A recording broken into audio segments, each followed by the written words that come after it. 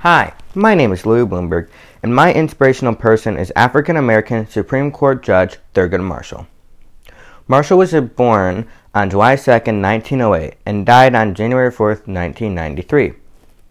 He was appointed to the Supreme Court by President Lyndon B. Johnson in 1967 and served until 1991 due to illness. Thurgood Marshall was the first ever African-American Supreme Court Justice. Thurgood Marshall is an inspiration to me because he was impartial and wasn't biased. I am also impartial and unbiased because I know that bias isn't always a good thing to have around.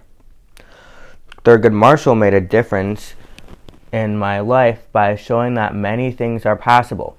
Thurgood Marshall is someone who is special to me because I know that people can make a difference in the world one step at a time, which is what Thurgood Marshall did.